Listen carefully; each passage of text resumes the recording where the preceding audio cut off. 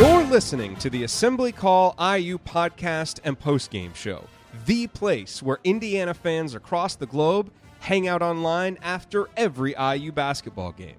Join us for our live broadcasts on Thursday nights and immediately following every IU game at our website, assemblycall.com.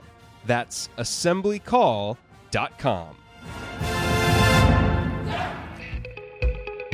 Hey, real quick before we hop into this week's edition of Banner Monday, I just wanted to let you know I'm looking right now at the listings on SeatGeek for tickets. And there are some really good seats available at really good prices for the Central Arkansas game, for the Jacksonville game. You know, we're talking from $15 for the Central Arkansas game, prices as low as $33 for the Jacksonville game. These are such great opportunities. You know, if you don't get a chance to go to Simon Skjodt Assembly Hall that often, these are such great opportunities to get there. And then, of course, Big Ten play starts in January, and there's some good tickets available for the Illinois game starting at $34. So definitely, if you're thinking about going to those games, check out SeatGeek and see if any of those seats work for you, so that you can get in there, cheer on the Hoosiers, and see Juwan play live, see Romeo play live, see Rob Finney, see all these guys on this team that really, despite maybe not playing perfect basketball yet, they're winning games, which is obviously huge. And when it comes to tickets, when you're shopping online for tickets, it can be kind of a complicated process because there are obviously many sites. They all have different levels of reliability. That makes it kind of hard to know who to trust, but this is actually why SeatGeek is the way to go. They fully guarantee every single purchase. And we've had listeners to the show who have, ordered from SeatGeek and maybe some issue has come up, and SeatGeek always handles it, not just to the satisfaction, but to the delight of people because they always let me know about it. And that's one of the reasons why I feel so comfortable and confident recommending SeatGeek to you here on the show. They fully guarantee the tickets. They pull millions and millions of tickets into one place so that you can easily find the seats that you want for a price you're willing to pay. And as we've talked about before, and as you know, there's nothing like being there in person. Imagine being there at Bankers Life Fieldhouse and Rob Finney made that shot. I mean, that would have been crazy. And SeatGeek is going to get you closer to the action for a great value. So when you want tickets, check out SeatGeek. They have a great app. I use it on my phone, if I'm going to be shopping for sports tickets, concert tickets, whatever. It's really, really helpful. And best of all, since you listen to the Assembly Call, you get $10 off your first purchase. So download the SeatGeek app, enter the promo code ASSEMBLY today, ASSEMBLY. That's promo code ASSEMBLY, and you will get $10 off your first SeatGeek purchase. SeatGeek, life's an event. We have the tickets. All right, here is this week's edition of Banner Monday.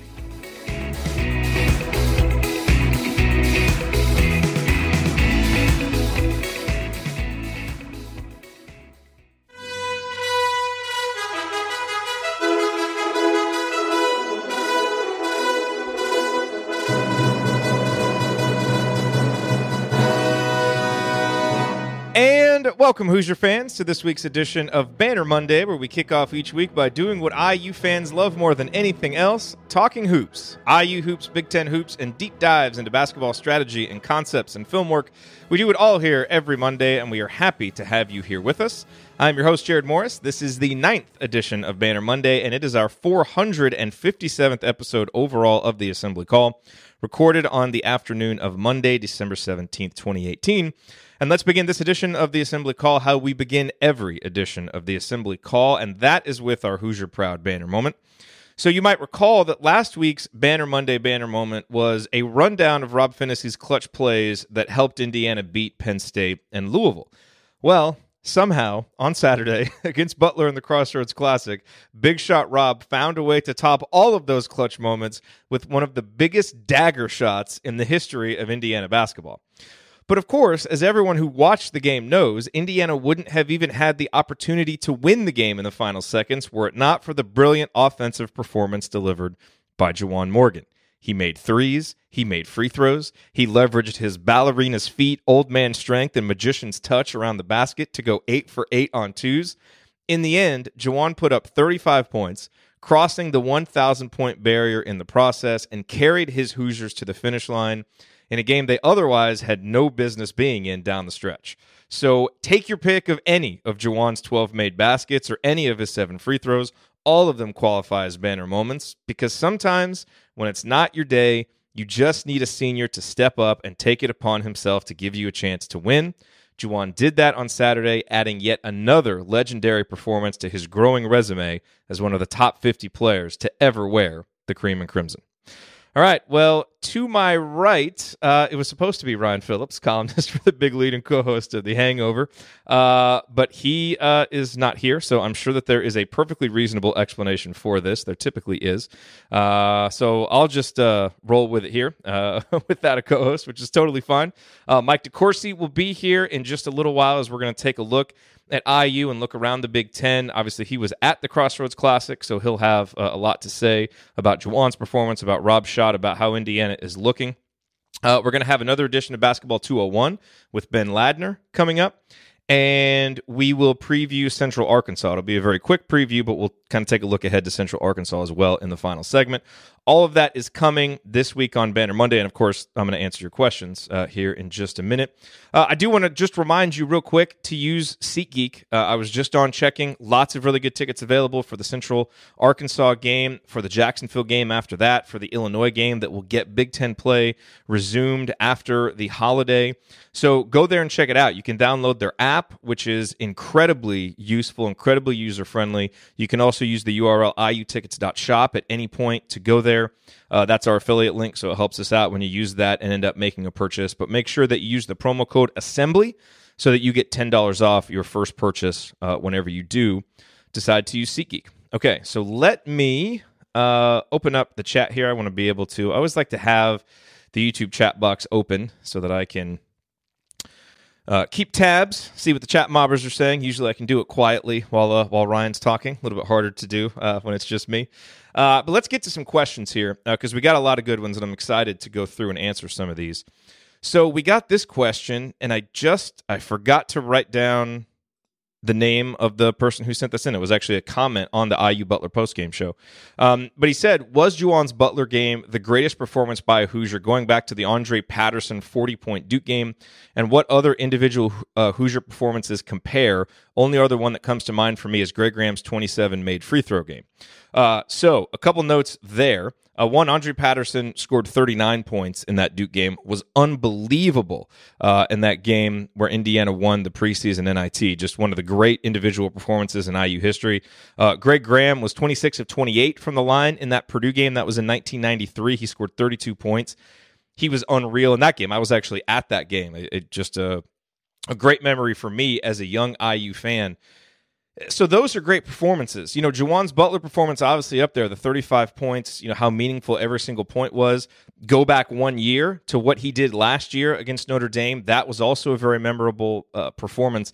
Juwan's 35 points, actually the most that have been scored by a Hoosier since Yogi scored 38 and had 5 assists against IPFW back in 2016. Now, of course, the difference there is, you know, that was at home. IPFW ranked 135th, and while we certainly shouldn't take home victories over Fort Wayne for granted, that wasn't really on the kind of stage that you would necessarily propel that game up to a great historic individual performance. You know, some other ones that came to mind, the first guy I thought of was Victor Oladipo and what he did against Michigan State when we finally won at Michigan State. His stats weren't crazy impressive. I think it was like 19.7 rebounds, something like that. But he just made play after play at the end of that game. His stats were actually more impressive for the Ohio State game. And that was a top 10 Ohio State team that year when he had 26 points and 5 rebounds in that game. Cody had a huge individual performance when Indiana won at Michigan to clinch the Big Ten title, 25 points and 10 rebounds. Now, obviously not, you know, on the same level scoring-wise as Juwan, didn't break that 30-point barrier.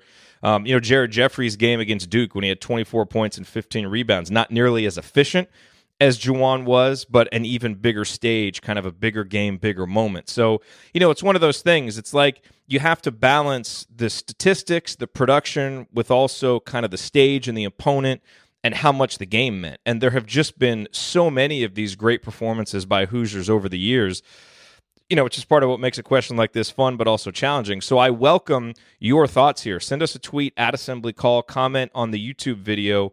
What other incredible individual performances by a Hoosier does Juwan's performance against Butler and even his performance last year against Notre Dame remind you of?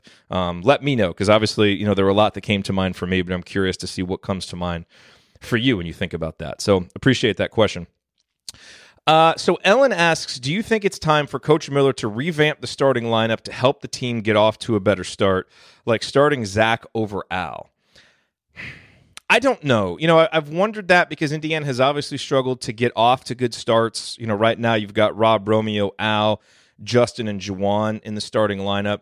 You're clearly going to keep Rob and Romeo and Juwan in the starting lineup. I think Justin Smith you're going to keep in there too because of what he does defensively, even though he struggled a little bit offensively.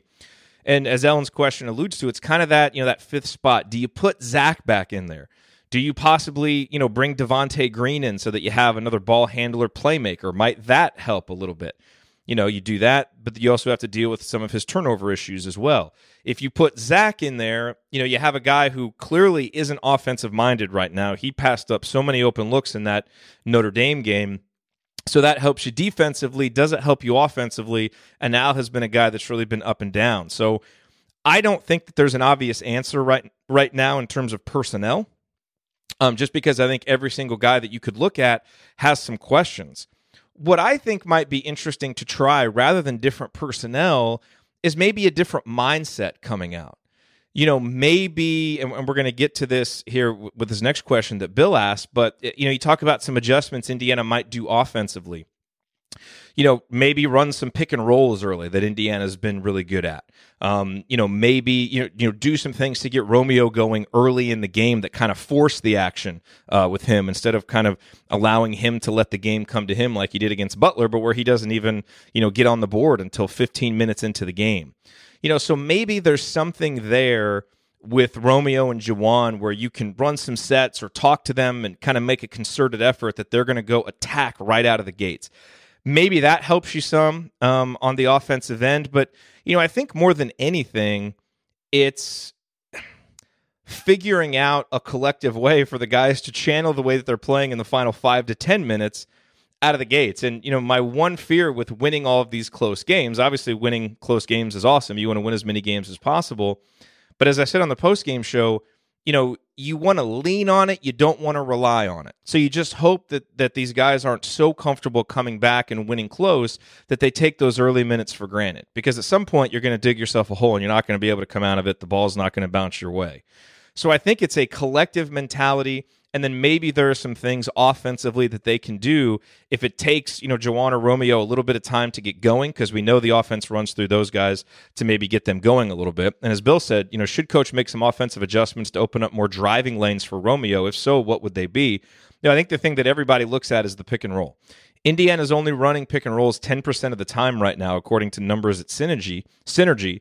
And Romeo has been the ball handler in almost half of them. So when they are running pick and rolls, it's Romeo doing a lot of it, and he's the only guy who's been successful at it. The numbers, and it's a small sample size, but the numbers for Rob, Al, and Devontae are not good. For Romeo, they're outstanding.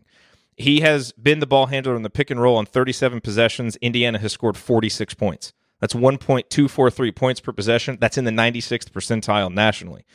He's very good at it because, any way that you're going to try and defend the pick and roll, he can kind of take advantage of it, because he's such a skilled offensive player and he's so good. I mean, even if you're committed to stopping the dribbler, he is so slithery and can move so quickly, even though it doesn't look like he's moving that quick, that he can really get downhill and get to the basket anyway. And if you pair him with Juwan, how do you defend that? And so that's what I would say is more pick and rolls with Romeo in general and more with Juwan. Because when you have Juwan as a screener, defenses have to respect him because he can pop out and make a three. He can roll, and we know how efficient he is on twos. So that is really going to open up opportunities, especially for Romeo, because Juwan's man isn't going to be able to concentrate just on stopping Romeo. He's got to worry about Juwan too. And now if you bring over another defender to try and help out with the two of them, now you're going to leave somebody else open. So I just think that would open it up. I'm not exactly sure why they haven't done it more.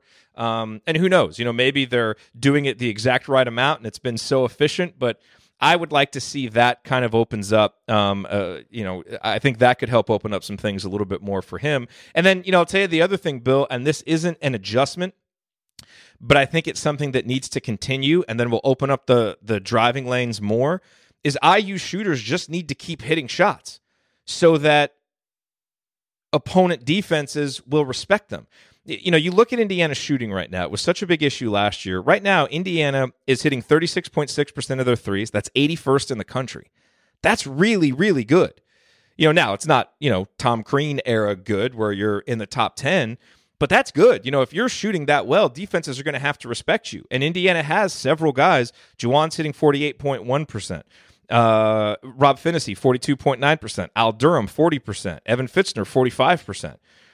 Justin Smith is 40%, but he's only 2 for 5. But so you've got some guys playing big minutes who are shooting 40+%. If it finishes like that over the course of the year, that's really, really good. And so I think right now, defenses, much like IU fans, don't respect Indiana's shooting enough because we always cite it as an issue. And it is still an issue, but the numbers, I think, have been better than maybe what the eye test suggests or kind of what we think it is. But I think if Indiana keeps shooting well, and if a guy like Romeo can improve his shooting, if Devontae Green can get on track, he's only 5 of 18 right now. Now you have more shooters out there. Defenses are going to have to respect it, and that is going to open up some driving lanes. So that is a positive trend so far over the first 11 games that just needs to continue. And if it does, that in and of itself is going to help open up some of those driving lanes that you were talking about. Brent asks, which bench player would you most like to see get confidence-boosting minutes this week, building some depth as the team heads into conference play? I think we'd all love to see Demezy, Clifton, and Jake get out there and get some time. Number one, because, you're an injury or two away from those guys, one of those guys or two of those guys being forced to play legitimate minutes in Big Ten games. So you want them as ready as possible. So we all want to see them get back out there, build some confidence. But also, if those guys are out there, that means that the first 8 guys in the rotation are taking care of business, and these games against Central Arkansas and Jacksonville aren't close, which they shouldn't be close.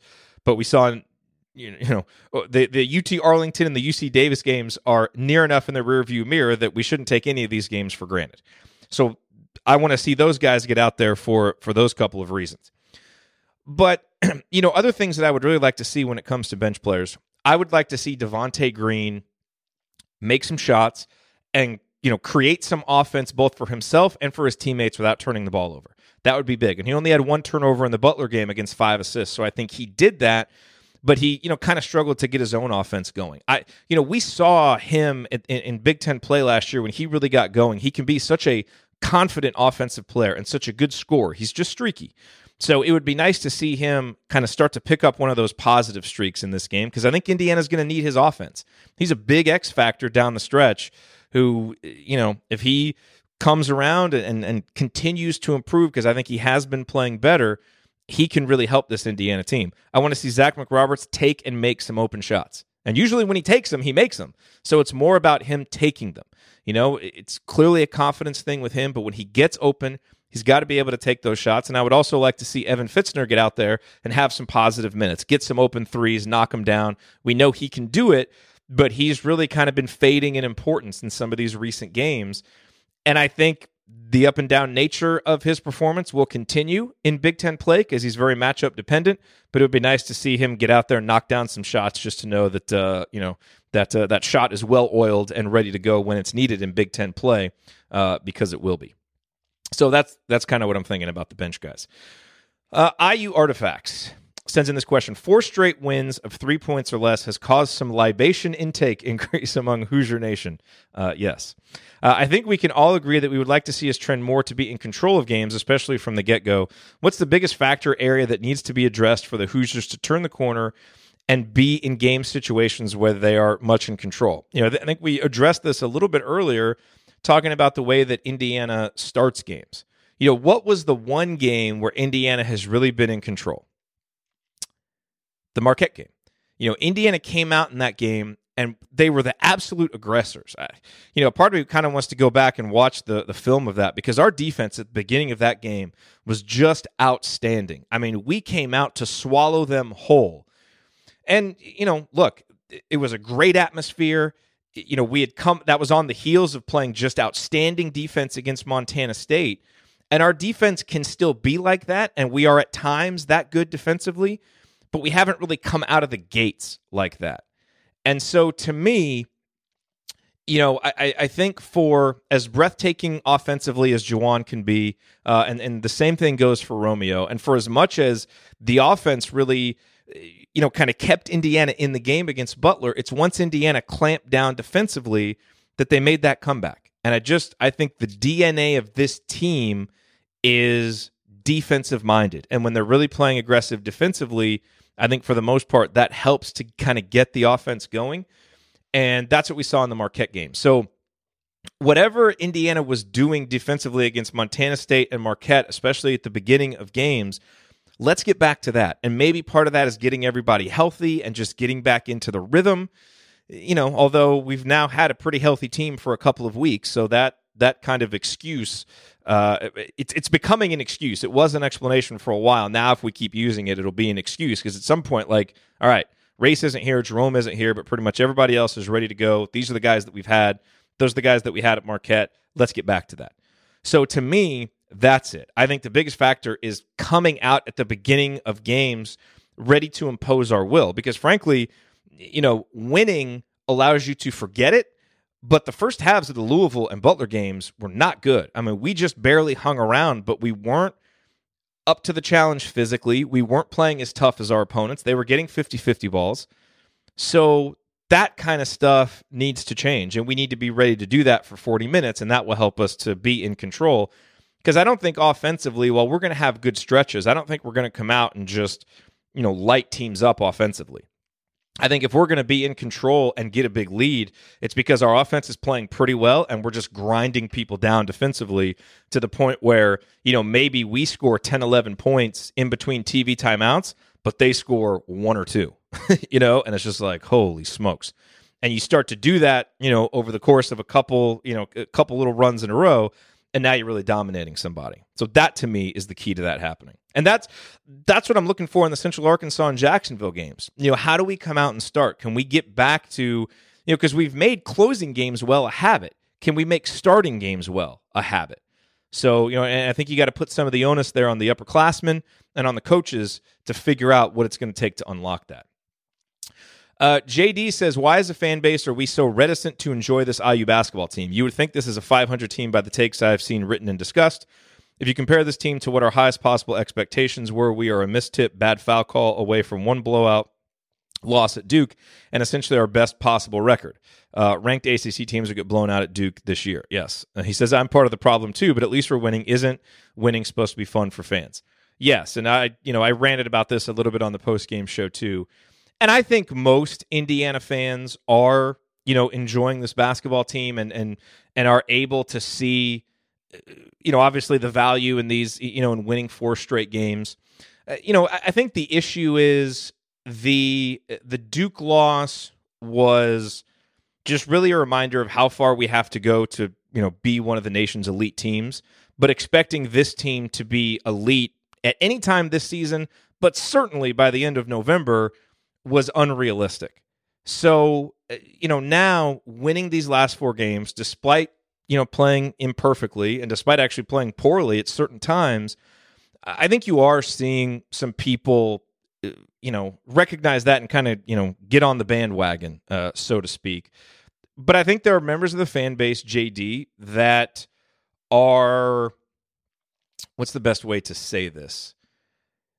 Still conditioned because of the roller coaster nature of how this program has been to, as soon as something goes up, to kind of expect it to come crashing down. And if you see fissures like, turnover issues and poor free throw shooting and some of these kind of fundamental issues, it makes you even more afraid that the wins and the success is being built on a house of cards that's going to crumble. And I just think it's going to take some time for the collective fan base to be conditioned out of that. I think Tom Crean did some great things at Indiana. Stability and consistency, those were not his strong suits. He was going to give you some great seasons, and if he had stayed on, he probably would have, at some point, it would have cycled around, and Indiana would have been really good again. I just don't know that Tom Crean is built for consistently winning at a school like Indiana. I think Archie Miller and his mentality, and at least the way that he's gone about it early on, suggests that maybe he is, but we won't know until we actually see it. And so I think, JD, it's just this point where people really want to believe, but they're still, Look at what the last 5 years have been since that 2013 team. There was that one really good season in there of 2016, and it's been a lot of bad or a lot of mediocre outside of that. And so you don't just get over that automatically. It takes some time. So I understand that mindset, but I do share the feeling that, look, let's get behind these guys. Let's get excited. Wins are wins. This is a talented, fun group that has a lot of potential to keep getting better. So, when you're presented with the opportunity to focus on the positive or focus on the negative, let's focus a little bit more on the positive and get excited about what these guys are doing, because at 9-2, they've really set themselves up to do some big things this season if they're able to take care of business and be one of the top 3 or 4 teams in the Big Ten, like we all know that they're capable of being. Alrighty, thank you, as always, for sending in those questions. I appreciate them. Hopefully I did an able job of answering them without Ryan here, but certainly we look forward to having Ryan back on the next episode of Banner Monday, and I look forward to finding out what his explanation is for why he wasn't able to be here. All right. Coming up on the Assembly Call, it is time for our Big Ten Roundup with Mike DeCourcy from BTN and the Sporting News. He was at the Crossroads Classic. We will get his thoughts on IU, on Purdue, and the rest of the Big Ten next. Stick with us here on the Assembly Call.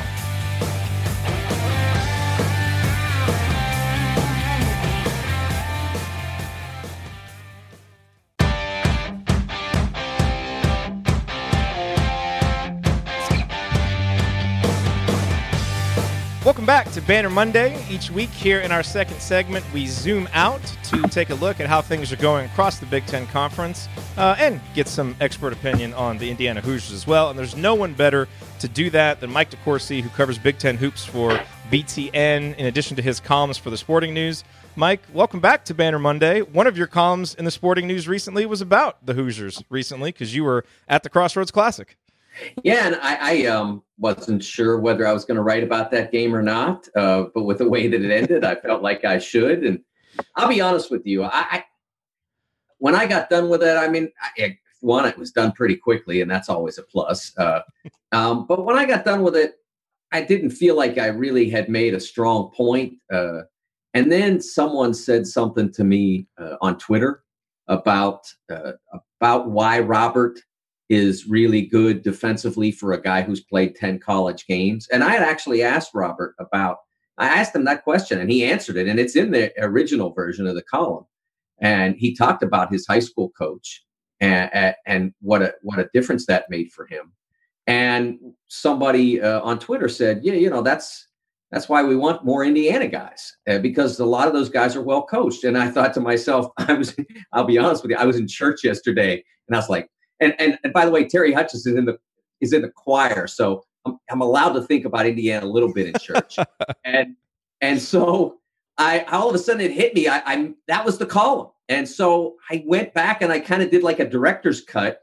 So those people who read the column today got the better version, because I talked about how for Archie Miller coming in on day one and saying, we're going to recruit Indiana, and then he brings in 3 guys in his first class who are Indiana kids, and two of them are in the starting lineup, and 2 of them are the reason that they're are among the very strong reasons they're on a 4-game winning streak. So I added a graph and some explanation about why it's important that they recruit locally, regionally, and I'm not saying that doesn't mean you don't go get Victor Oladipo on the one hand, or someone like that, that become, OG. Juwan Morgan. Great player. Juwan Morgan, a terrific example. I'm not saying you don't go out and get other players from other states, but there's so many good players in this region, and they're so well coached in so many circumstances. It's not universal, but it's a higher percentage than it is in most places. And so from that standpoint, I think that it showed really on the floor on Saturday how well Robert was coached. For Arch to trust him as much as he did, and it wasn't exclusive, because Kamar Baldwin played a lot of minutes when Robert Finney was not on the floor. But for Robert to take him on as many trips as he did, Kamar Baldwin is clearly Butler's best player, a guy who's been an all Big East level player. And for him to take him as much as he did and do as well as he did in that matchup, and for Kamar to have to absolutely just work his tail off to score his last 2 baskets, it shows how well coached he's been and what an asset he is to the Hoosiers now and going forward. No question. And what was interesting about it is I actually thought his defense to start the game was some of the poorer defense that he's played in a while, because Butler's guards were really able to dribble kind of wherever they wanted, and it was taking Indiana out of what they wanted to do defensively. And Robert went out after about 3 minutes, and that doesn't usually happen. And I don't know if he was benched for that, if it was some kind of message, but boy, did he come back, which he always does. I mean, he responds to that kind of stuff so well. But by the end of the game, I mean, because Baldwin, what was he, 6 of 19 from the field, something like that? I mean, he really made him work. And that's the kind of defense that we've come to expect from him as a freshman, which is amazing. Arch was asked about that, as a matter of fact, and said that he thought that Robert was a bit nervous and needed to settle down a little bit. I don't think he was blasting him, but I think I think they both knew that it wasn't good enough. And so that taking him out there, and maybe you can look at that a million different ways. Calm him down, light him up, whatever. And I think the message is the same no matter how you play it. That's not good enough, but you're capable of better, and he showed that he certainly is. So obviously the shot that Rob made was unbelievable, but Indiana's not even in that position without Juwan Morgan. If there were an all Crossroads Classic team, would Juwan Morgan's performances the last 2 seasons get him on that team? It would have to, right? Well, what I think now is they're going to have to think, well, if somebody comes in here and scores 35, shouldn't we give them a trophy as the best player of the 14? And so now what they'll do, if they're smart, is that they'll start a award, and they'll get it sponsored, of course. And so they'll give that to the guy who has the best day in the Crossroads Classic. And of course, Juwan won't be around to repeat his performance. However, name it after him. Yeah, you could name it after him. That'd be a great idea. I was thinking, as I was watching that game, the Pacers are sitting there thinking, could he fall to 30 or whatever they're going to be in the draft, 26, whatever? Because he lights that building up, and it's 2 years in a row now against 2 different opponents. He does. I mean, his shooting was unbelievable. I mean, what did you take from just watching him go out there and just dominate in every possible way offensively? Well, I think it starts with the fact that he understood he had favorable matchups in a lot of those circumstances, and he knew what he needed to do each time he had the ball. He scored a lot of different ways. Take those guys outside, away from the bucket. They're not as comfortable. When he posts up, he has that little move he does, and he does it left and right, which is really cool that he can score with both hands. I think it's a travel, but no one calls it that. So he learned from Ethan Happ. Yes. I think, when he slips that extra foot in there, I think it is, but no one calls it, and he scores on it, and he's really good with either hand. And because he's so quick with that, a bigger guy like a Brunk isn't going to be able to deal with it as well. So he understood what his matchup was. And I think he also understood in that game where they played not well for a lot of the game, that they needed everything he had if they were going to win. And he gave them everything he had. It's interesting. You've been at 2 of the last 4. Were you at the Louisville game? No, I was not. Okay. So you were at the Northwestern game. You were at the Butler game.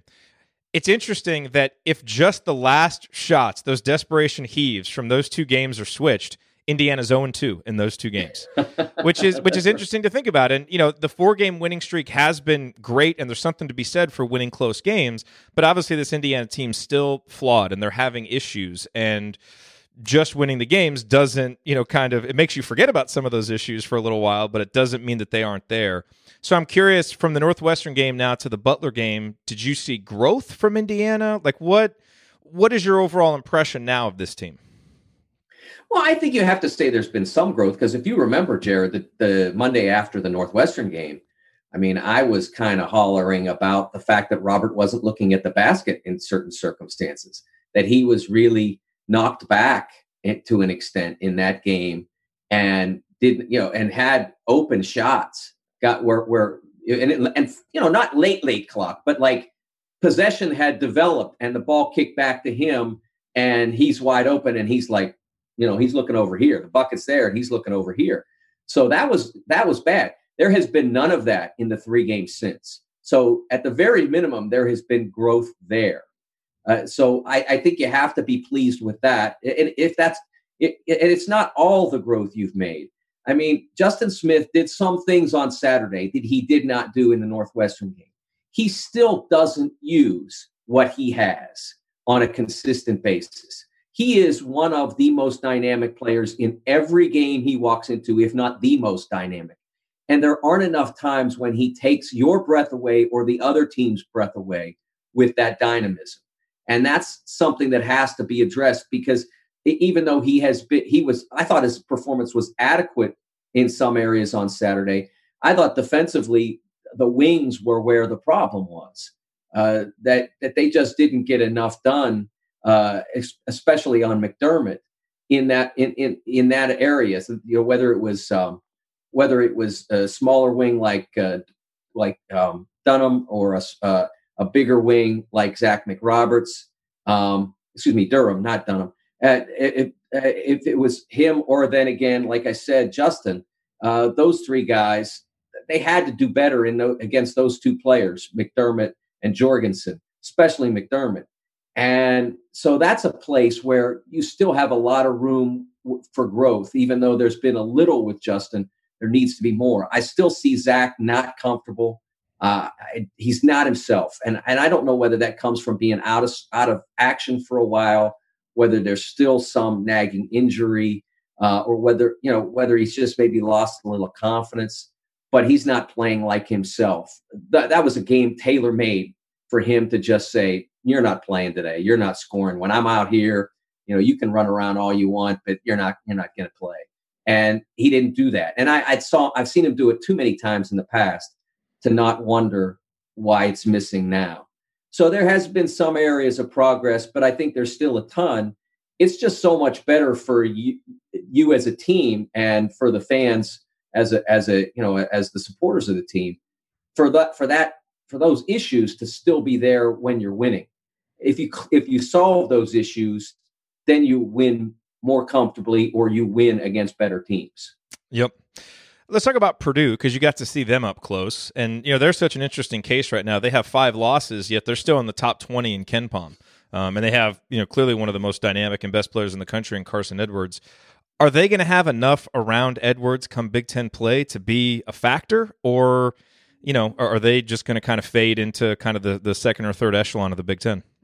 Well, I think that, first of all, the third echelon of the second echelon of the Big Ten is pretty good. That's true. So there's that.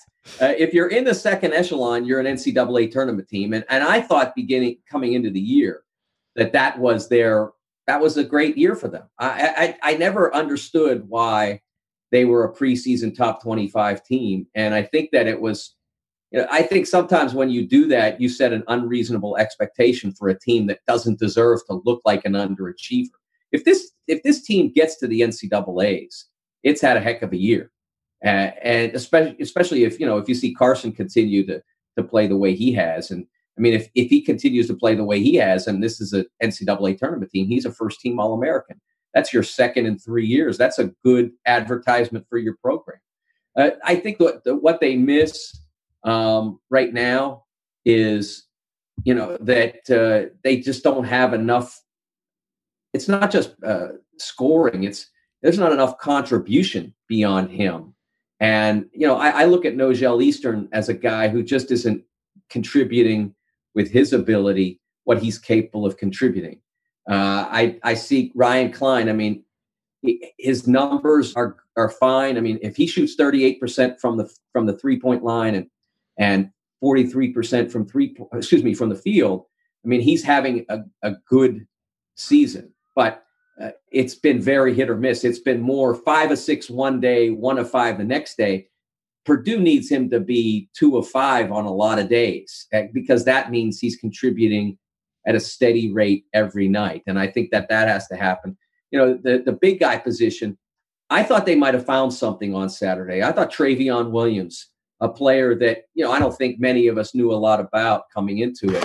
I thought that he was really good in the last 10 minutes. He was Purdue's best player in the final 10 minutes of the game. And it wasn't just that he was catching the ball low and turning and scoring. And it wasn't just that he was using his size on the inside defensively. He was deflecting balls. He was blocking shots. He was timing things well. I mean, he's a big guy, probably still needs to get into better shape over time. But if he can do those kinds of things, I think that they become a different team. Then Matt Harms becomes someone that you can play off and use as a situational guy. You don't go from being really big to really small as they have. You go from really big to really wide, and that it's still a factor. So I think that from that standpoint, that might have been a great revelation for them. But only if the kid, and I hope he does, continues to back that up with more performances like that. I didn't realize how little he had played on the year. He took a DNP in their previous game against Texas. Wow. Yes, he did. And, you look back and, I mean, Texas has big guys. And so if they had, Travion had been ready in that game, he might have made a difference. And, I don't doubt that he wasn't giving them in practice what he did on Saturday, because Matt's not in the habit of sitting guys who can produce and deliver. I'm sure that he came into a situation where things weren't great, and all of a sudden it was, hey, he can really play, and maybe that feeds him into playing better in practice and then getting more minutes when the Big Ten starts. All right, so power rankings time. There are, I believe, 7 Big Ten teams in the AP top 25. Indiana up a few spots to number 22. What is your top 4, and do the Hoosiers maintain their spot in your top 4? Yeah, I again, Michigan, they're still a strong number 1. Didn't play great on Saturday, but they got some good things out of that game. And then Michigan State just blew through Green Bay, starting to find some things. Nick Ward had a great game, and so that's obviously a plus. The third spot is hard because there are so many different ways I could go. But even though from a Ken Palm standpoint, where it's about how you play, I'm about what did you get done. And right now, Indiana's climbed to a point where those last 4 wins added to the Marquette win, I don't know that anybody in the league can match that. So I've got Indiana in the 3rd spot now, and as I said, that is an achievement ranking. That is not a ranking of their performance, that their possession to possession or game to game play. They've not been the 3rd best team in the league, but they've done as much as just about anybody has. And then 4, I would go at this point with Wisconsin. Again, it's close with them and Nebraska and Ohio State. They've all been terrific, and I think there's, at this point, a dividing line between those 5 and everybody else. And the struggle for all the teams in the league will be to try to stay on the high side of that. Remember, the difference between 4 and 5 is a bye in the conference tournament, and everybody would like that extra bye. With such strong teams in the league, it's not going to be easy to be in that top 4. There weren't a ton of big games this week, but any other teams, any other players catch your eye in the action they did have? Well, I mentioned in that Michigan game that some good things happened. And the best thing that happened for them was Charles Matthews, who had been terrific defensively, but had been a sporadic contributor offensively and not been playing at the level that he's capable of. He broke out with 25 points and got to the free throw line a ton. And he did not convert at the level he could or should. He was 11 out of 16, not an awful percentage, but not ideal. But earning 16 free throw attempts, that's the kind of aggression he's capable of. And, earlier in the year, I talked about Jordan Poole. They were winning big, and Jordan Poole wasn't getting much done. And not long after that, he broke out, and he's been fantastic pretty much ever since. If they get both of those guys on the wing playing at an elite level, they become that much more dangerous to everyone. And the other player that I would say caught my eye was Caleb Wesson. And he had 22 and 10 against Bucknell. Now, you could say, hey, it's only Bucknell, but they needed every one of those buckets and every one of those rebounds. They only won by 2 points. They did not perform very well in that game. But Caleb, who's a very talented kid, he's not the most dynamic player, but he's a big body. He's got terrific hands. He can score inside and out. If he continues to evolve his body later on, I think he could play in the league. As we look forward this week, obviously Indiana, hopefully they have 2 games that aren't interesting against Central Arkansas and Jacksonville. Ohio State's playing UCLA on Saturday. Is that the biggest game involving a Big Ten team, or are there other ones coming up this week? I think that's a big one, absolutely, because it's in the CBS Sports Classic, and as a result of that, you're talking about getting national television, and so you certainly that would be a big game for the league to get. And I don't, I think that's out of their reach. And UCLA has not performed well to this point in the year, and and UCLA is actually coming east in advance of that game, and we'll be at Cincinnati on Wednesday. Wow! So that's a situation where you're talking about a real chance for Ohio State to get UCLA when they're maybe a little tired. The other game that's worth watching, particularly worth watching, is Seton Hall at Maryland. Seton Hall has played really good basketball lately.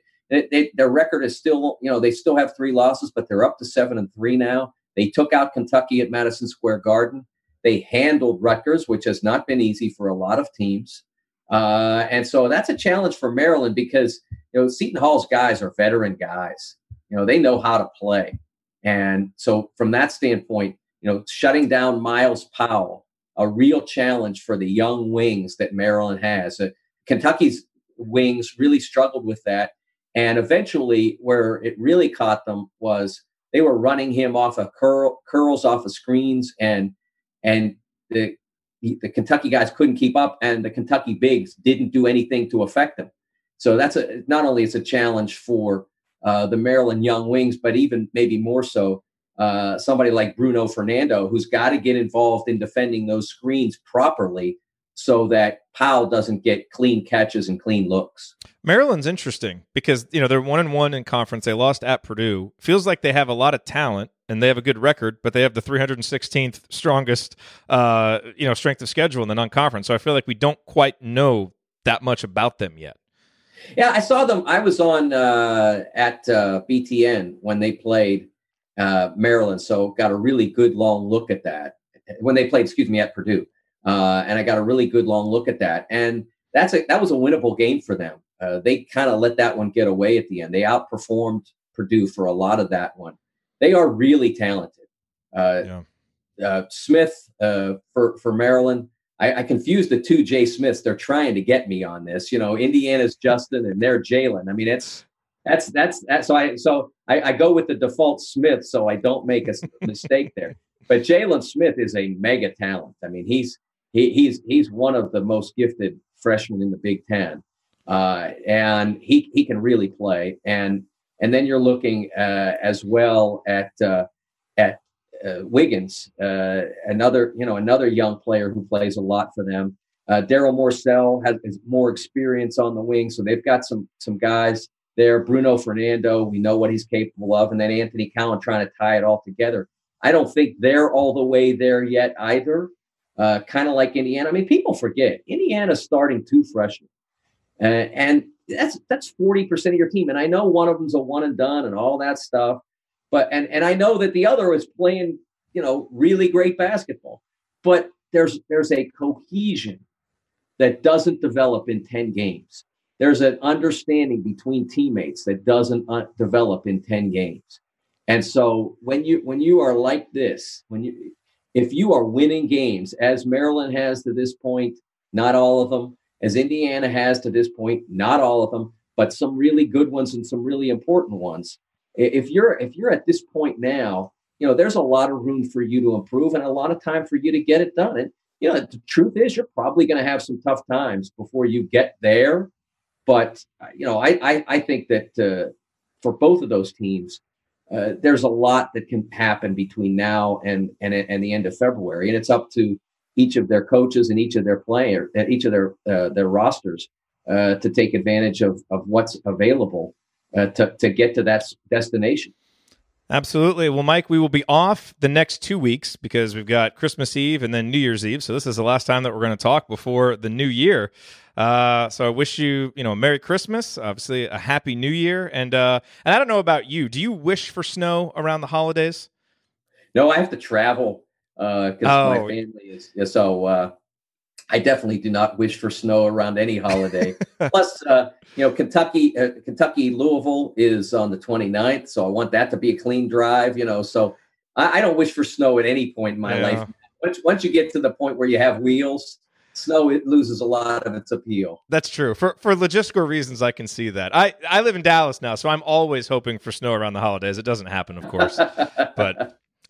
Hopefully, if there's any that's going to come your way, just send it on down here, and I will happily take it. You can have all mine. But thanks for your insight, as always, and we look forward to resuming after the new year. All right, Merry Christmas, Happy Holidays to you too, Jared. I'll look forward to it. Yep, thanks, Mike. All righty, coming up next on this edition of Banner Monday, Ben Ladner is here. We will have another edition of Basketball 201. We're going to break down Justin Smith's defense in our latest edition. Stick with us here on the Assembly Call.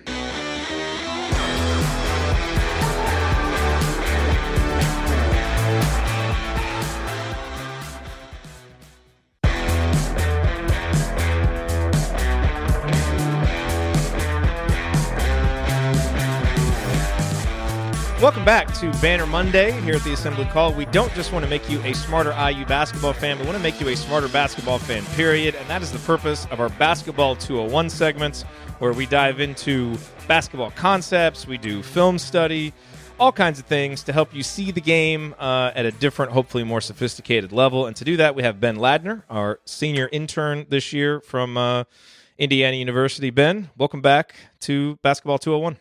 Thank you. Always good to be here.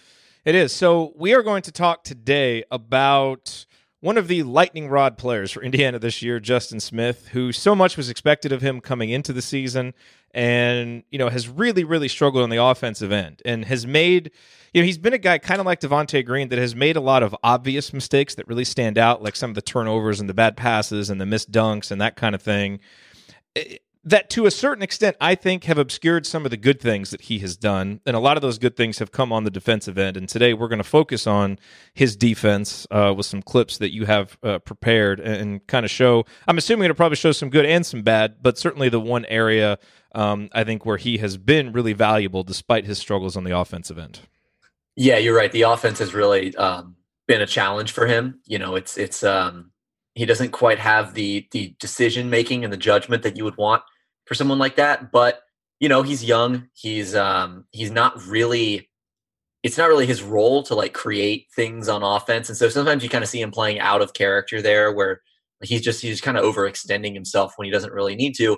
But I agree that defensively he's been basically as good as I maybe expected him to be, which is a high bar. I thought he would be really good on defense this year, and so far he's largely delivered. He's not quite a versatile wing defender. He's not really going to switch onto small guys and shut down true perimeter scoring threats. But, against the power forwards, the really good ones that Indiana's seen this year, and we'll look at two in particular in Jordan Nwora and Lamar Stevens today, I think he's really valuable against those guys. And I think he's done a really solid job on that end of the floor. And so it is frustrating. He kind of has his ups and downs like Devontae Green, where the downs are a little bit more pronounced than the ups are because they're just more subtle. And so hopefully what we can illustrate today is, the good that he does on the defensive end and how valuable that is to what Indiana wants to do.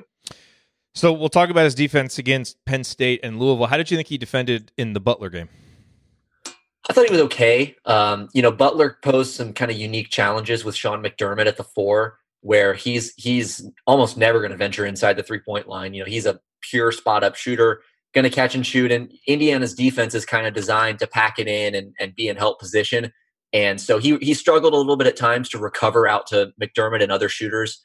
Jordan Tucker comes to mind, where those guys were able to get a couple of looks just because Indiana's defense was kind of condensed a little bit and Smith struggled to get out onto those shooters a couple times. But I thought largely he was okay.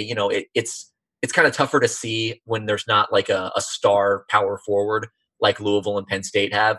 So it really, when he's kind of in that role player mode as a defender, it's a little bit tougher to notice kind of whether he's really good or really bad. He generally tends to be in the middle in those sorts of situations. Yep. All right. Well, let's go with some clips here.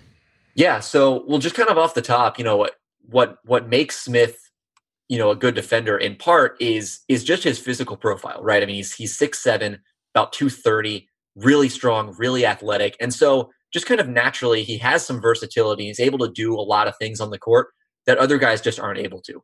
So that's a good start for him. There aren't many guys on Indiana's team that can really boast some of the physical traits that he has. He's a decent rebounder, but not a great one. He's not Freddie McSwain where he's just going to dominate the glass. He's not really a great box out guy, but he just kind of uses athleticism and kind of smarts to kind of track down the ball. So he's pretty good at that. And I thought he's really done a nice job on opposing power forwards this season, especially the really upper echelon types of guys. We talked a couple weeks ago about how Romeo Langford really thrives against the kind of the primary scoring threats on the wing, because it allows him to kind of lock in on one guy rather than worry about chasing guys off the ball or worrying about where his help responsibilities are going to be or where he needs to rotate. You can kind of just lock in on this one guy, say, this is my man, don't let him touch the ball, don't let him score, and just take that as your primary assignment. I think Justin Smith is kind of the same way, where he's not a tremendous help defender. He'll stunt, he'll jab at passing lanes and things like that, but he's not going to fly over like Juwan Morgan does for help side blocks, and he's not going to slide over like Brad Davison does for Wisconsin and take a ton of charges. He's really kind of just be in the right place, smart positioning kind of guy without really being an impact help defender. But on the ball, he's much more impactful. And I think he's done a good job against Zion Williamson, even though Duke obviously destroyed Indiana and Zion had a pretty good game. I thought Smith was mostly in pretty good position in that game. I thought he did a great job against Lamar Stevens and a great job against Jordan Nwora, although, like Williamson, Nwora was kind of able to get his. The one matchup that he really struggled with this year was Daniel Gafford against Wisconsin. And for whatever reason, Justin just did not look checked in that game, and he really struggled with the physicality that Gafford brought to the table and kind of the athleticism and the energy that he played with. Smith just didn't really look like he could match that. And Gafford's like 5 inches taller than him, I think. Right, yeah. So that's a tough matchup for really anyone on Indiana's roster. They didn't really have a great matchup for him. But against Penn State, I think Smith kind of started to turn that corner and had, he wasn't perfect defensively, and there were a few plays. I didn't pull all of them for these clips, but there were a few plays where he kind of lost track of Lamar Stevens off the ball. He took a bad route off of a screen and, let his man get open for three a couple times. So there were flaws, but I think there were probably more ups than downs in that game, and that's kind of been a trend over the last few games. So with all that said, I'm finally going to play this clip that I've had up on the screen for an hour here. This is obviously against Penn State, early second half, 18 and a half minutes, Indiana up by 4. And Penn State wants to run an action here to get Lamar Stevens coming across the baseline. He's inbounding the ball here, baseline out of bounds on the right side of the basket. He's going to inbound the ball and then kind of loop over here to the right block. And they want to get him that post-up touch on the block. But if you watch Smith, you notice that Penn State doesn't really even get that opportunity because he fights across the screen, uses his body to push Lamar Stevens off of the spot. So you deny him that initial position that he wants. Penn State's forced to kind of go into their second look, go into their other option in the sequence. They swing the ball, they look for a pick and roll, but they don't really get anything. IU defends it pretty well, although this roll is there if they wanted it.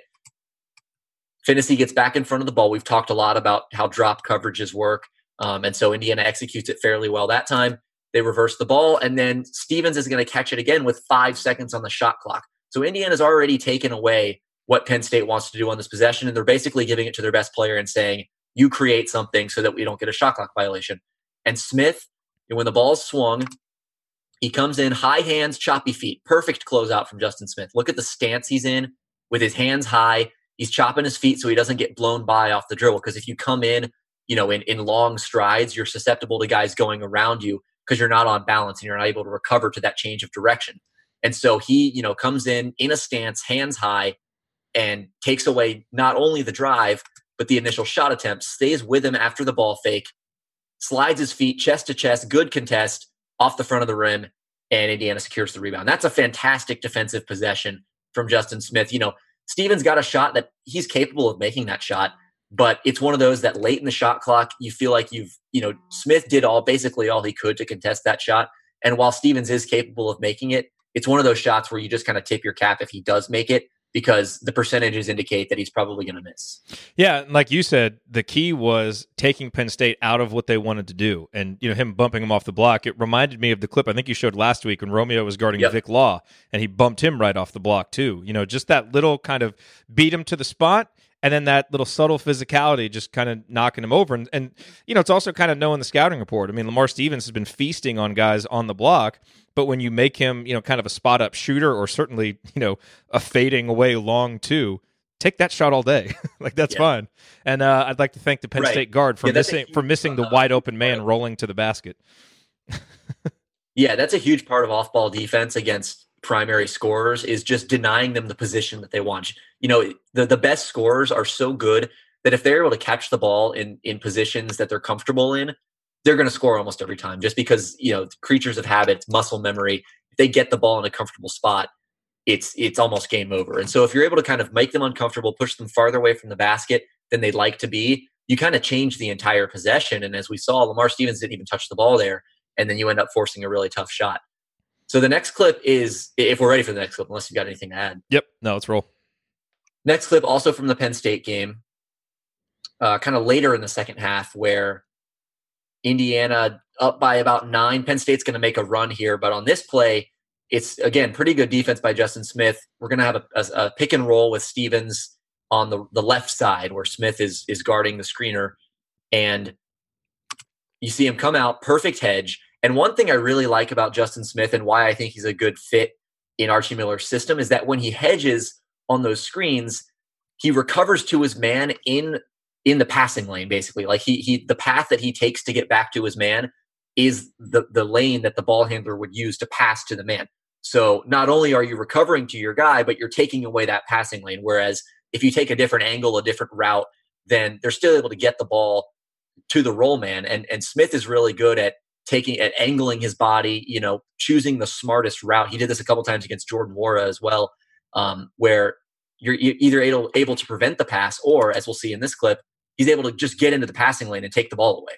And so that's a really smart play, and something that I don't think all of IU's bigs do. A lot of the time after they hedge, they're kind of recovering to a spot rather than to their man. And I think Smith is really, really smart about where the path that he takes to get back to his man.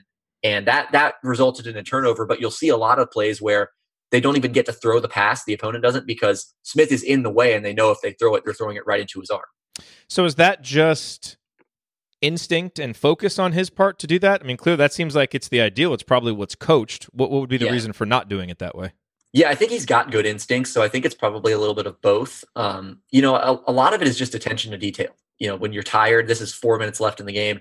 When you're tired, you've been defending this guy all game. Are you able to mentally kind of check in and kind of remind yourself and force yourself to be disciplined on every single detail? And I think Smith, for the most part, tends to do that. He'll have these mental lapses from time to time that can end up being pretty costly. But in those situations, I just think, he's just mindful of that. A lot of guys it doesn't cross their mind, and so they don't even think to do it. But I think he that's something that he kind of he makes a priority and really focuses on when he's playing defense. Next clip. Next clip is, let me pull it up, from the Louisville game. So obviously Justin had the Jordan Wara assignment for the majority of this game, and when I rewatched it, it kind of stuck out to me that I don't think really anyone else on Indiana guarded Jordan Wara in this game, save for maybe a couple minutes when Smith wasn't on the court. But when Justin Smith was on the floor, he was the only guy that guarded Jordan Wara, basically. So this is early in the game. Louisville kind of got off to a hot start early. But Smith kind of here on the elbow, guarding Jordan Wara on the right side. Louisville's going to get the action moving to the left. And then they kind of got using Wara as a reverse point, kind of this pivot guy up top. Smith, same kind of thing like I talked about against Lamar Stevens. Watch his hands and his feet when he closes out. Hands high, choppy feet, and then spreads his arms kind of out to the side to take away passing lanes. That's textbook. It's exactly how you want to do it. They transition into a dribble handoff. And then just like the other clip I showed where, Smith is able to take away the initial action, again, another closeout. And it's just kind of Smith and his man on the right wing, one-on-one defense. This time, Wara's going to drive right, whereas Stevens drove left. Smith slides with him, stays with him, forces a pass to a far inferior shooter. And Indiana, similar to that Penn State clip I showed, able to force a low percentage shot because Smith takes away what Louisville wants to do early in the possession, slides with his man step for step, keeps his body close, doesn't allow much separation, and just keeps his hands in a position where a shot attempt's going to be really tough. and, threading a pass to a cutter or anything like that is almost impossible. So Jordan Nwora had 24 points, relatively efficient. He was 4 of 9 on twos, 4 of 8 on threes, 14 rebounds. So he had a huge game, and as you said, Justin was on him most of the game. So is this one of those where Justin had a good defensive day and kind of limited what could have been more damage? Was Nwora just hitting tough shots? What's kind of the assessment there? Yeah, both. I think, and Archie Miller talked about this after the game too, where he mentioned the same thing. He said, you look at Nwora's stat line and it looks like whoever was guarding him just got torched, which, I suppose was true because he had 24 points and 14 rebounds. But I think, great offense beats great defense. And there were times, we'll see a couple of these times in these clips where Justin Smith played really good defense and forced tough shots, and Jordan Nwora is a good enough player to make those shots. That's sometimes what it comes down. We see this a lot with Romeo Langford, where opponents will play really good defense on him and he's just better. So I think that Louisville game was a case of Jordan Nwora just being better than Justin Smith. But I still think the discipline and kind of the execution of the game plan was what Indiana wanted. And again, Nwora was just so good and had a really hot day that there wasn't really much Indiana could do. Yeah, and sometimes, if a guy's going to make really tough shots, like we just said with Lamar Stevens, you'll let him take those. And, some days they may make 2, 3, or 4 of them, and it kind of boosts up their stat line, but you still wouldn't have done anything differently. You just tip cap and go down and defend them the next time. So, yeah. Next clip is also from the Louisville game.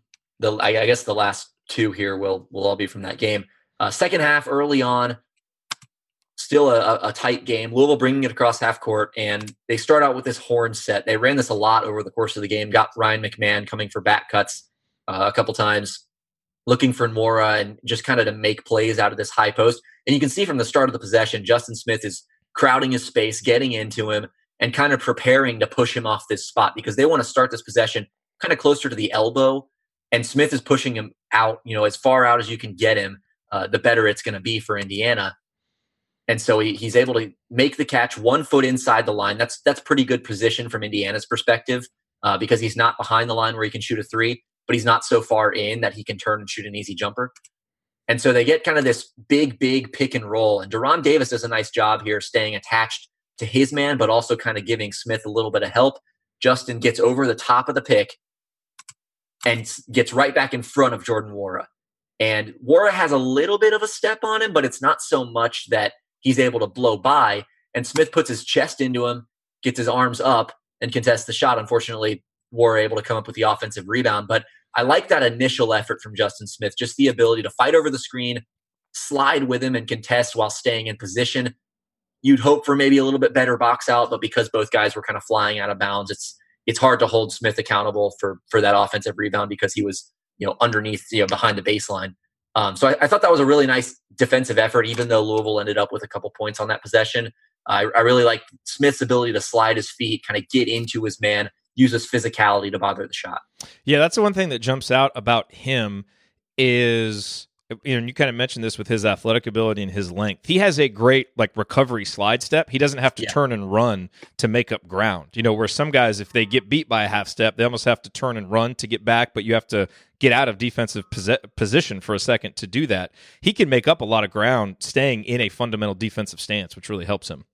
Yeah, and the thing I mentioned, too, about Deron Davis on that play, where he stays attached to his man, but also kind of keeps an arm out to give help. Justin Smith is also really good at that. He did that a few times in the Louisville game, where if Nwora was setting a pick, Smith would almost kind of pseudo-hedge, where he would get in position to hedge the screen, but kind of keep a left arm looped around Jordan Nwora's waist a little bit, just to make sure he could stay with him if he slipped the screen. And I thought that was really smart, and it worked really well because the priority is obviously Jordan Nwora on those types of plays. You want to be able to stay with him. And so Smith was putting himself in a position where he could either help on the ball or stay with his man, and in some cases even do both. So I thought that was really smart defense. And, again, not a lot of guys on Indiana's roster that can do that on a consistent basis against someone as athletic as Jordan Nwora. I think that's the big key here is that if it's not Justin Smith, it's Juwan Morgan. And then if he has to guard the other team's best player, how much does he have left on the offensive end where he's so important? Deron Davis, Evan Fitzner don't have the foot speed to keep up with those really athletic power forwards like Stevens and Nwora. Smith is really, kind of the perfect type of guy to play that role and potentially the only player on the roster who can. So I think, for all of his faults, for all of his struggles that he tends to have, especially early in the season. He's still such an important player. And people were asking, should he be out of the starting lineup? Should they replace him? Should his role go down?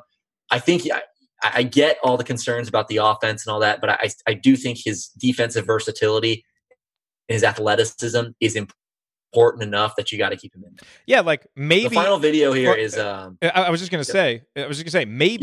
Maybe in an ideal world, you would love to have the flexibility to be able to bring him off the bench or reduce his minutes until those things get better. But you're not going to do it on this roster. He's an absolute linchpin, especially defensively. Exactly. So last play here, last clip of the session, also from the second half of the Louisville game, a couple minutes after that clip that I just showed. Louisville running kind of like I mentioned, using their big man as kind of that pivot point, swinging the ball from the left to the right, transition into a pick and roll. Jordan Nwora is going to come up here on the right side to set the screen eventually. And Smith, that's what I'm talking about, where you see how he stays attached, but also puts himself in position to hedge the screen. So he's attached to Jordan Nwora with that left arm kind of on his waist, and he's giving Rob Finney help here. But you'll see as Nwora slides to the wing here, Smith is in such good position that he's able to just kind of move with him, and Finney gets back in front. And then again, the high hands, choppy feet, puts his arm out and contests the shot really, really well. He had a play like that later in the game where Nwora actually made like a 28-footer on him, even though it was a good contest, good closeout. Again, that's just a great player hitting a great shot. But on that play, you force him into a really tough shot, couple steps behind the three-point line, high hands, hand in his face, in a good defensive stance. I think that's textbook defense from Justin Smith. It seems like kind of a ridiculous question given how he struggled offensively, but what do you think of his long-term NBA potential? Well, if you'd asked me before the season, I would have told you he's a first-round pick. I know that's why it's a little more interesting now. Yeah, I was the driver of the Justin Smith bandwagon prior to the year. I was all in on that guy. Now I think he's probably at least a 3-year college player. That was probably obvious to most people before the year. And I was just, drinking too much of the Kool-Aid. But I still like him as an NBA prospect. I really do. And I get that the offense is not where it needs to be. He needs to shoot the ball better. At the very least, if he's not going to be a good decision maker on offense, you at least need him to be able to knock down shots. Maybe he could act as kind of a small ball 5, or at least offensively function that way, where he's setting screens and rolling to the basket as a dive man, setting up in the short corner in that dunker spot for drop-off passes. That might be closer to his role if he has one in the NBA. But really, you'd want him to be able to knock down the 3, at least from the corner, and just be a more versatile offensive player. I don't know that he's ever going to be more than a straight line driver off the dribble. I just don't see him with that kind of functionality and utility with the ball in his hands. And I don't think he's ever going to be a great passer. But the guy I keep thinking about, and it makes sense because they both went to Indiana and wore number 3 and wear short shorts, is OG Anunoby. It's a guy who was really raw coming out of high school, but had the tools, and you saw enough of these flashes to think that they could really be something at the next level. And OG's been fantastic defensively in the NBA already, a guy that you feel really comfortable with on even the best players in the league. I think Smith could get there defensively. I do. He's not quite as quick laterally, and his strides aren't as long as OG's off the dribble, but explosively, he's just as strong. He's just as explosive. I think he's got similar defensive prowess there, maybe not quite the upside that OG has. It's just a question of offensively, is he able to get there? Is he able to be anything more than, fill the lane and dunk the ball? I don't know that he ever gets there, but if he does, you're talking about a little bit different type of player. And OG, maybe, he had longer arms, obviously, than Justin Smith. Yeah. He was a much more disruptive defender. Yes. His block rate was above 5.5% both years. His steal rate was at 3%. And that's where Justin, I think this year, his block rate is at 2 and his steal rate's at about 1. And last year, those two were flipped. But either way, those seem to be things that do translate. But and correct me if I'm wrong, but when you're looking at how college defenders will translate to the NBA, look at their block rate, look at their steal rate, and that's not something yet that Justin's really doing. Fundamentally sound, but not disruptive. OG was both. Right. Yeah. Justin's a little bit more conservative defensively, where I think that's a great point. You'd see OG Anunoby blow up dribble handoffs, just come through the passing lane, like we saw with Romeo Langford a couple weeks ago, where you just stick that arm through the passing lane and get it going the other way. Justin, he's always going to stay in good position. He's always, like you said, fundamentally sound. You're not really going to catch him out of position very often. He's always going to, close out, like I said, with those high hands, the choppy feet, do all those little things right, but he's more of a guy that just looks to kind of stay in front, do his job, kind of not really take any gambles. And I do think there are times where it's good to take gambles if they're calculated. If they're calculated risks, if you feel like you have the advantage, and you can kind of, take the offense by surprise, and really make a play defensively, I think those are worth it. And so Smith, I would say, is a really reliable and serviceable, versatile defender, but he's not a defensive playmaker. And OG was a defensive playmaker. I think Romeo Langford is a defensive playmaker. Juwan Morgan is a defensive playmaker. Smith is not really a playmaker on that end of the floor. He's solid. Like I said, he's versatile. He's a guy that can be a cog in the machine. He can be a really nice individual one-on-one defender, but he kind of prides himself more on forcing tough shots, staying in position, not getting beat off the dribble more than he does actually getting steals, getting blocks, and really galvanizing the defense and turning it into offense. Yep. Well, if you have been enjoying these segments, we've got a new playlist on our YouTube page, youtube.com/assembly call. We've got the first 2 videos up on that playlist. So basically, we take the videos from these segments, pull them out so you don't have to go an hour into the full Banner Monday, and then you can just watch them right there. So we'll get the other ones up as well, so you can go check out that playlist. And then we won't have Banner Monday next week because it'll be Christmas Eve. Probably won't do one on New Year's Eve, but that one's kind of up in the air. So we'll kind of get ready to roll again in the new year, and figure out some more good, interesting clips and concepts to go over. Yeah, I'm looking forward to it. It'll also be nice because Indiana doesn't really play much between now and then either, so we won't really have much new material to go over anyway. No, yeah, we're about to talk about Central Arkansas, but I'm hoping that these 2 games are not interesting. Yeah. Let's breeze through them, get the bench some playing time, and get on to Christmas. Yeah, I'm looking forward to the Forrester Clifton Moore front court duo in garbage time. I hope so. If that doesn't happen, then something went wrong. So let's hope we see that. Well, hey, man, Merry Christmas. Thanks for all your hard work this year, and looking forward to going through the rest of Big Ten play, getting your insights. Yeah, you too. Thanks for having me. All righty. So as we close up here on Banner Monday, I will do a quick preview of Central Arkansas, Indiana's opponent, coming up on Wednesday. That's next on Banner Monday. Stick with us.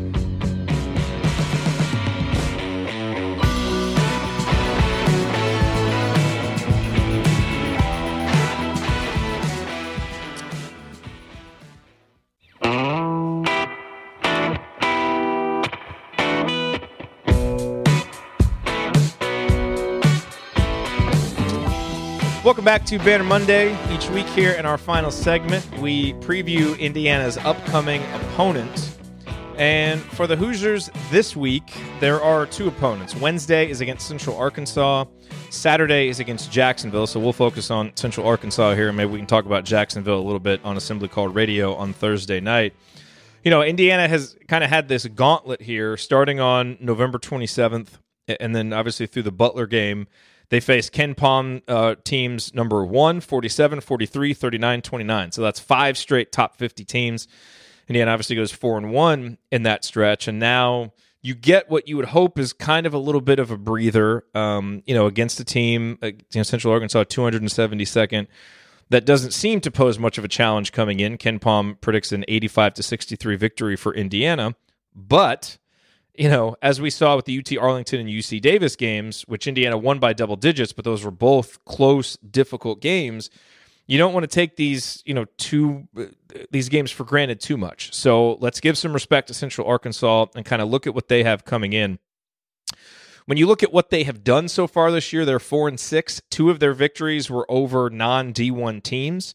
Their other 2 victories were both over Little Rock. They beat them twice. Little Rock is 252nd in the country. So that's their best win. They lost to Missouri by 13. They lost to St. Louis by 12. St. Louis is ranked 72nd. Missouri 95th. So they've played a couple of top 100 teams. And they lost to Louisville 86-41. So they got blasted there by the best team that they faced. And Indiana, obviously a little bit better than Louisville. So hopefully we can do to Central Arkansas what Louisville did. But if you look at kind of what they have, coming in and what they do, the one area of concern, I suppose, is that they're a decent three-point shooting team. They shoot the 3 at a 35.5% clip. That is better than the national average. It's 131st in the country. They've got a guard, DeAndre Jones. He's a 5'11 sophomore. He shoots 45.2%. They've got a forward, Eddie Kaoloud. I don't know how to pronounce his name. He's a freshman. He shoots it at 43.3%. So, he's probably a guy that you would see Justin Smith matched up on, I would assume. Just kind of depending on how they construct their rosters. He's typically playing in the power forward spot. So they've got a center, Hayden Koval, who plays about 65% of minutes. He's a 7-footer. So you would expect that Juwan Morgan would guard him. And obviously that's always a little bit of a concern just because you don't want Juwan getting in foul trouble. He is not a guy who draws a lot of fouls. He draws 3.1 fouls for 40 minutes. So not a guy who gets to the line a lot. He uses about 20% of possession, so they don't run a ton of stuff through him. And he's actually taken 28 threes. So, he's a big man who can drift out and take some three-pointers. So, look, this is a game. Indiana will obviously be better all over the court. If you're Central Arkansas, the one hope that you have is that you can come in and get hot from three, and maybe find some weak spots in the defense to get open, and then kind of ride a hot shooting night to the game being more competitive than you would hope. But, otherwise, they are not a team. They have one of the lowest, if not the lowest, free throw rates in the country, so they don't get to the free throw line. They turn the ball over a lot, so that should play into Indiana's hands if the Hoosiers come out and really play with that strong defensive mentality like we talked about at the beginning of the show, force some turnovers, really get going, maybe get some transition buckets, like they did in the Marquette game, and kind of get things going a little bit. But that's really all that's notable here. Central Arkansas is 317th in the country in defending 2-point field goals. So despite the fact that they have a 7-footer who actually, who has a decent block percentage, Juwan Morgan will probably be able to just take him to town with his quickness and with his skill down low. And Indiana's bread and butter, obviously, is their 2-point field goal shooting. So that seems like a matchup that Indiana will absolutely dominate. So probably not a whole lot of reason to go over this too much more. If this game is, if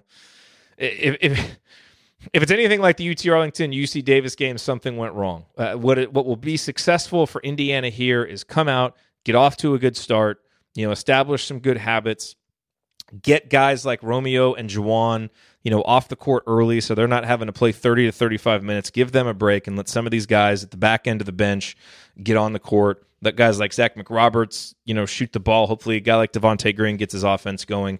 Those are the kinds of things that we really want to see in this game. And hopefully that's what we will see. So that is Wednesday night.